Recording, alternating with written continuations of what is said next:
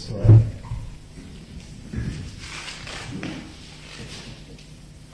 Lord, we love you. And we want to hear your voice this morning. Please will you help us to hear you and respond in obedience and faith to what you say. Speak, Lord, for your servants are listening. Amen. Amen. Amen. So, Colossians chapter 1, verse 23, chapter 2, verse 3. We're going to go through a little bit at a time. This morning is the fifth in our series on mission. So a quick recap. In the first one we looked at 2 Peter 3 and we asked the question, if Jesus is coming back again, how should we live? In the second one we looked at 2 Corinthians 5 and we looked at being ambassadors representing God to the world.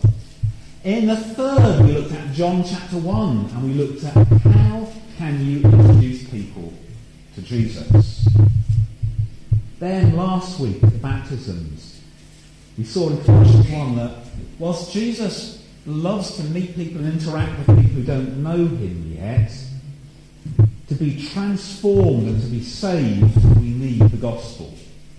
This week we're going to look at another passage in Colossians where Paul talks about his work.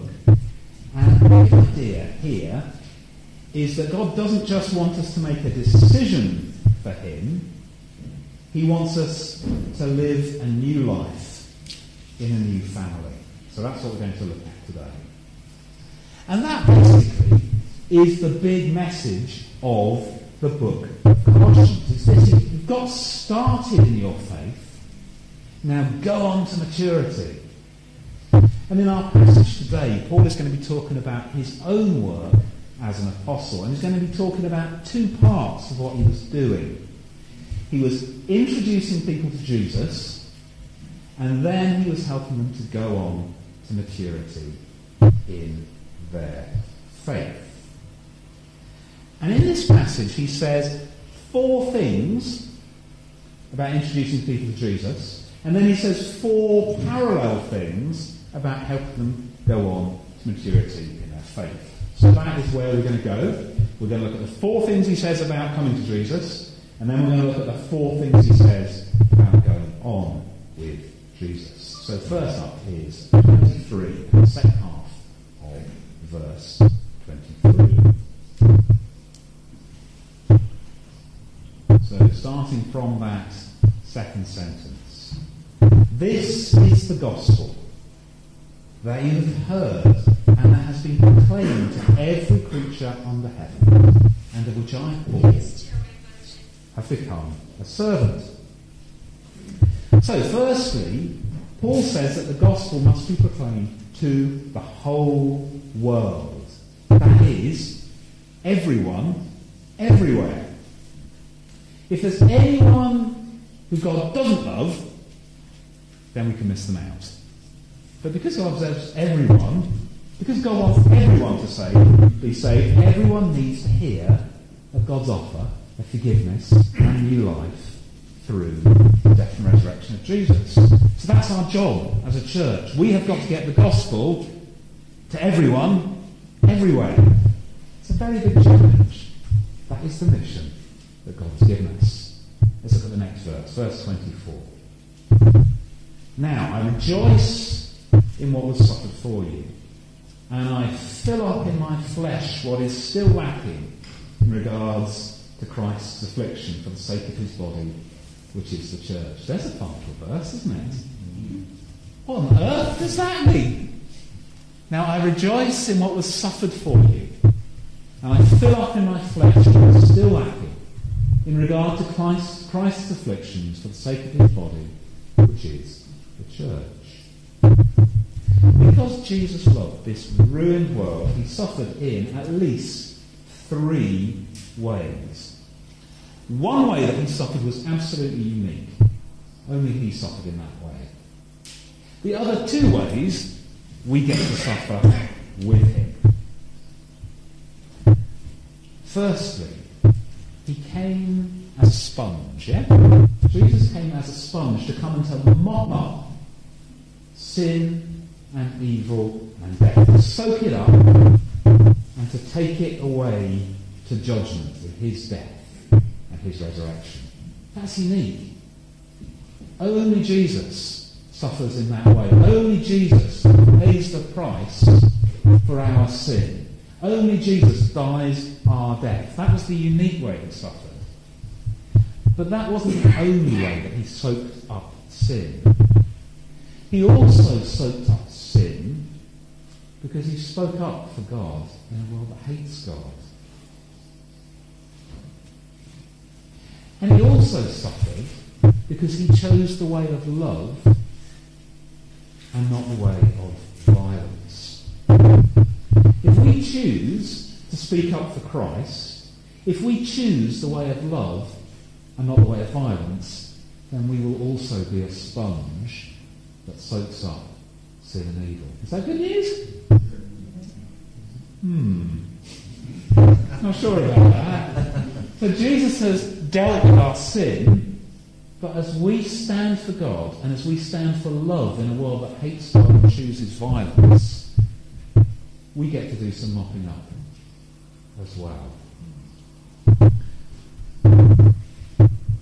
Now, if you're at school, or if you are from a community that has a different faith to Christianity, you don't really need to explain these verses. You know all about them already. What you need is for us as a church to stand with you, to pray for you, and to support you, and encourage you, and to be with you. But whenever we suffer because we tell people about Jesus, unless, of course, we do it as a complete jerk, in which case we may well deserve the suffering. But if we tell Jesus in a loving, gracious kind of way to people and we suffer, then we can share in the life and the suffering and the ministry and the heart of Jesus. That is a privilege.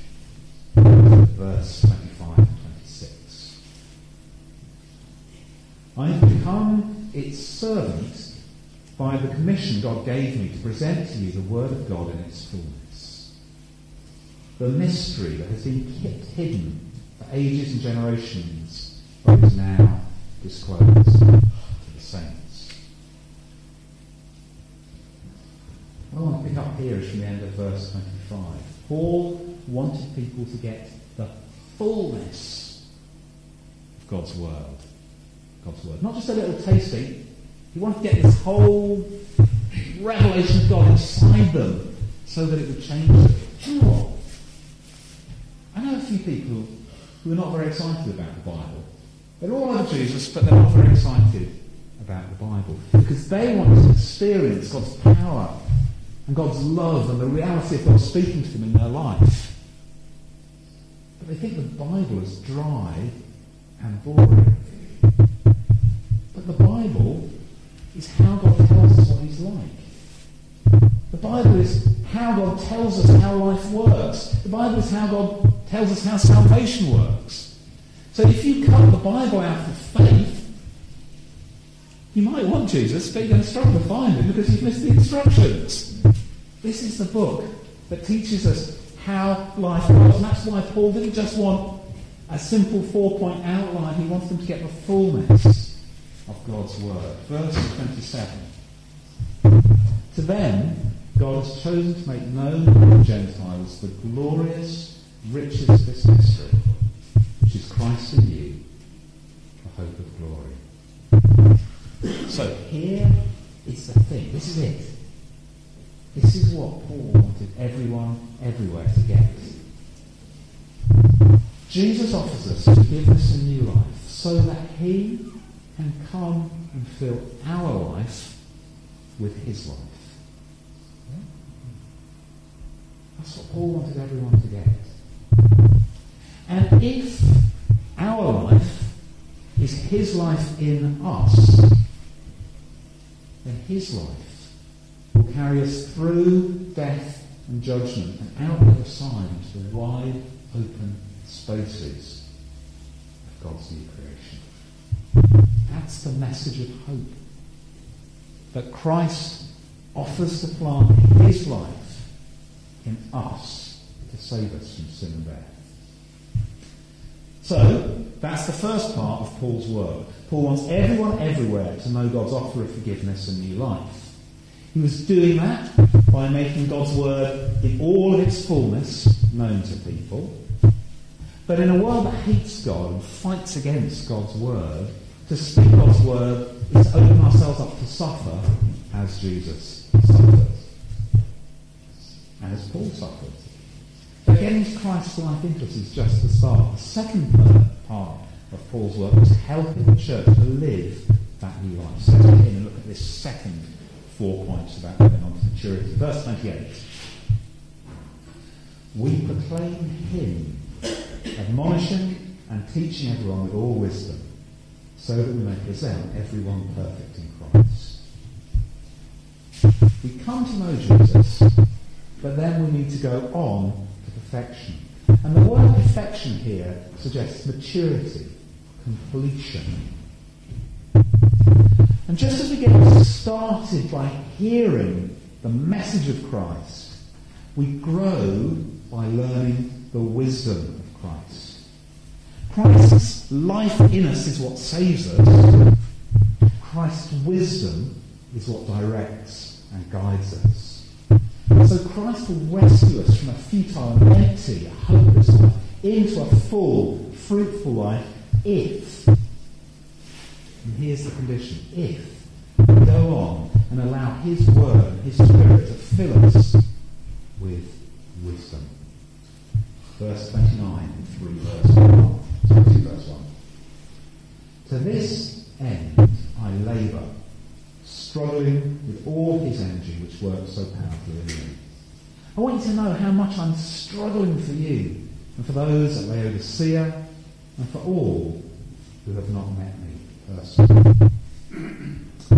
So in the first part we saw that Paul suffered, taking the gospel to everyone, everywhere. Here he's struggling to build up the church.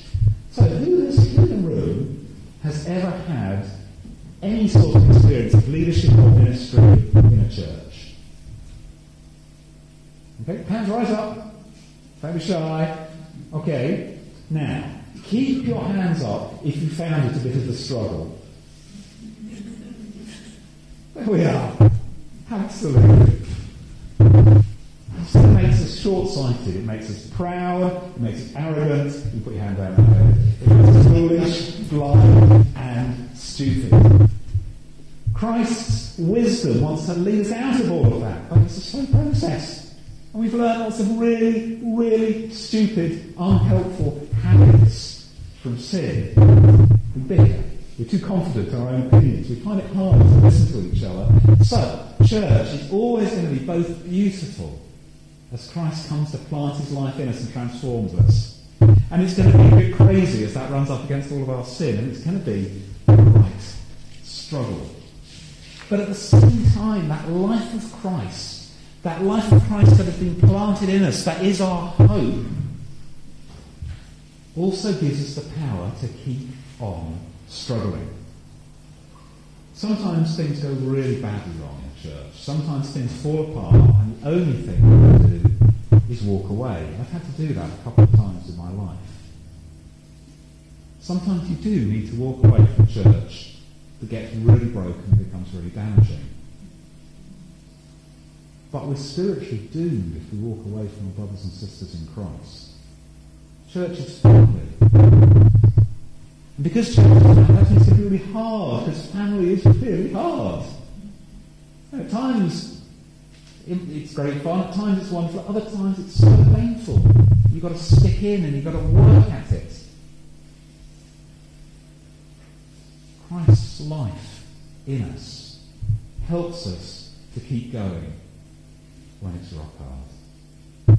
Verse 2. My purpose is to be encouraged in heart and united in love, so that they may have the full riches of complete understanding, in order that they may know the mystery of God. The wisdom of Christ is not about becoming a smart ass, yeah? That's not what the wisdom of Christ is all about. The The wisdom of Christ is about learning how to live together in love as God's new humanity. There's a challenge for us. Look around the room. We're totally different. We're different ages. We've got men, we've got women, different cultures. We don't all speak the same languages. We've got to work out how to be a family.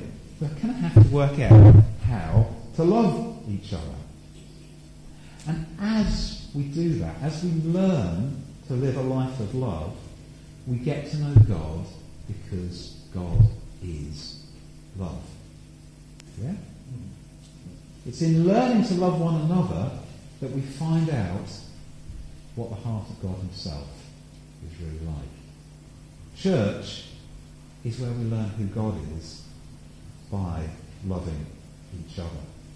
So wisdom is not just an idea in our head, it's a life of love lived out in community. A life of understanding, a wise life, is a life of love. So this is what we go on to when we meet Jesus. We meet Jesus and we go on to live a life of love, and we serve God in the world as part of his people. Now let's look at the end of verse 3. Last two words of verse 2 say, namely Christ. And then verse 3 says this, in whom are hidden all the treasures of wisdom and knowledge. There's a meeting the other day. We were challenged by the question, don't we think we've learned anything more from the time of the Bible writers? And I'm like, well, yes, but more importantly, no, we haven't. It's in Christ. It's in Christ that all the treasures of wisdom and knowledge are found. Now, in the first section we looked at today, we saw the mystery that was going to be unveiled was Christ in you, the hope of glory. The secret way through death, the secret way through judgment and into the new creation is to have Christ's life planted in us through the Holy Spirit. Here, Paul says the mystery of Christ is that all treasures of wisdom and knowledge are found in him. Yeah? So if we get Christ into us, and in him we find all the wisdom and knowledge we need to live, how to live. The secret of how to live is to learn from Christ. The secret of life is to have Christ in us. The secret of how to live is Christ in us. Christ gives us new life. Christ leads us and teaches us how to live that new life. Last week, we baptised 6 people. Yeah. Hallelujah! Fantastic. We've baptised loads of people over the last few years. Quite a few of the people that we've baptised have drifted away from church. Some have gone to other churches. That's fine. Praise God. We're very open-handed. Wherever God decides to use people, that's great. Some have stopped engaging with God's family altogether. That's a spiritual disaster for them, and it's a spiritual disaster for us. Only Jesus can save us from death. Only Jesus can teach us what it means to really live. Only together can we be all that God has called us to be. There are lots of reasons why people drift away from church. A lot of them are very understandable. Here's my advice. Don't be one of them. Praise God, you're here today. Fantastic to see you. Fantastic to see me as well. We're hanging on in there. Jesus hasn't saved us so we can ignore him and then have a nice life and then check back in again at the point where we need a solution to death. That's the ultimate in foolishness. Jesus wants to give us wisdom to move from a futile life to a full and a fruitful life. To drift away from his family is to drift away from life and into death. And what Jesus wants to do is he wants to lift our whole life out of death and into the full life that he has for us. Don't allow ourselves to be the person who becomes ensnared in sin and death for a second time. So that's our job as church. To get this message of Jesus, the one who, when his life gets planted in us, can save us from sin and death. And the other half of our job of church is to help people unlock the new life that Jesus has for us as we learn from each other and from him. Let's pray. Jesus, you're amazing. Wonderful, we love you and we need you. We're broken, we're dead, we're lost. And you found us. And you've shone your light into our darkness and you've breathed your life into our death and you have made us new. And I pray that you help us to hold on and to go on and to stick with you and to take hold of the life that you've got for us. And I pray as a church that you would help us to share that with this world around. And just a look at the news reminds us how desperately the world needs you. Help us to be faithful to the call that you've given us. Amen. Amen.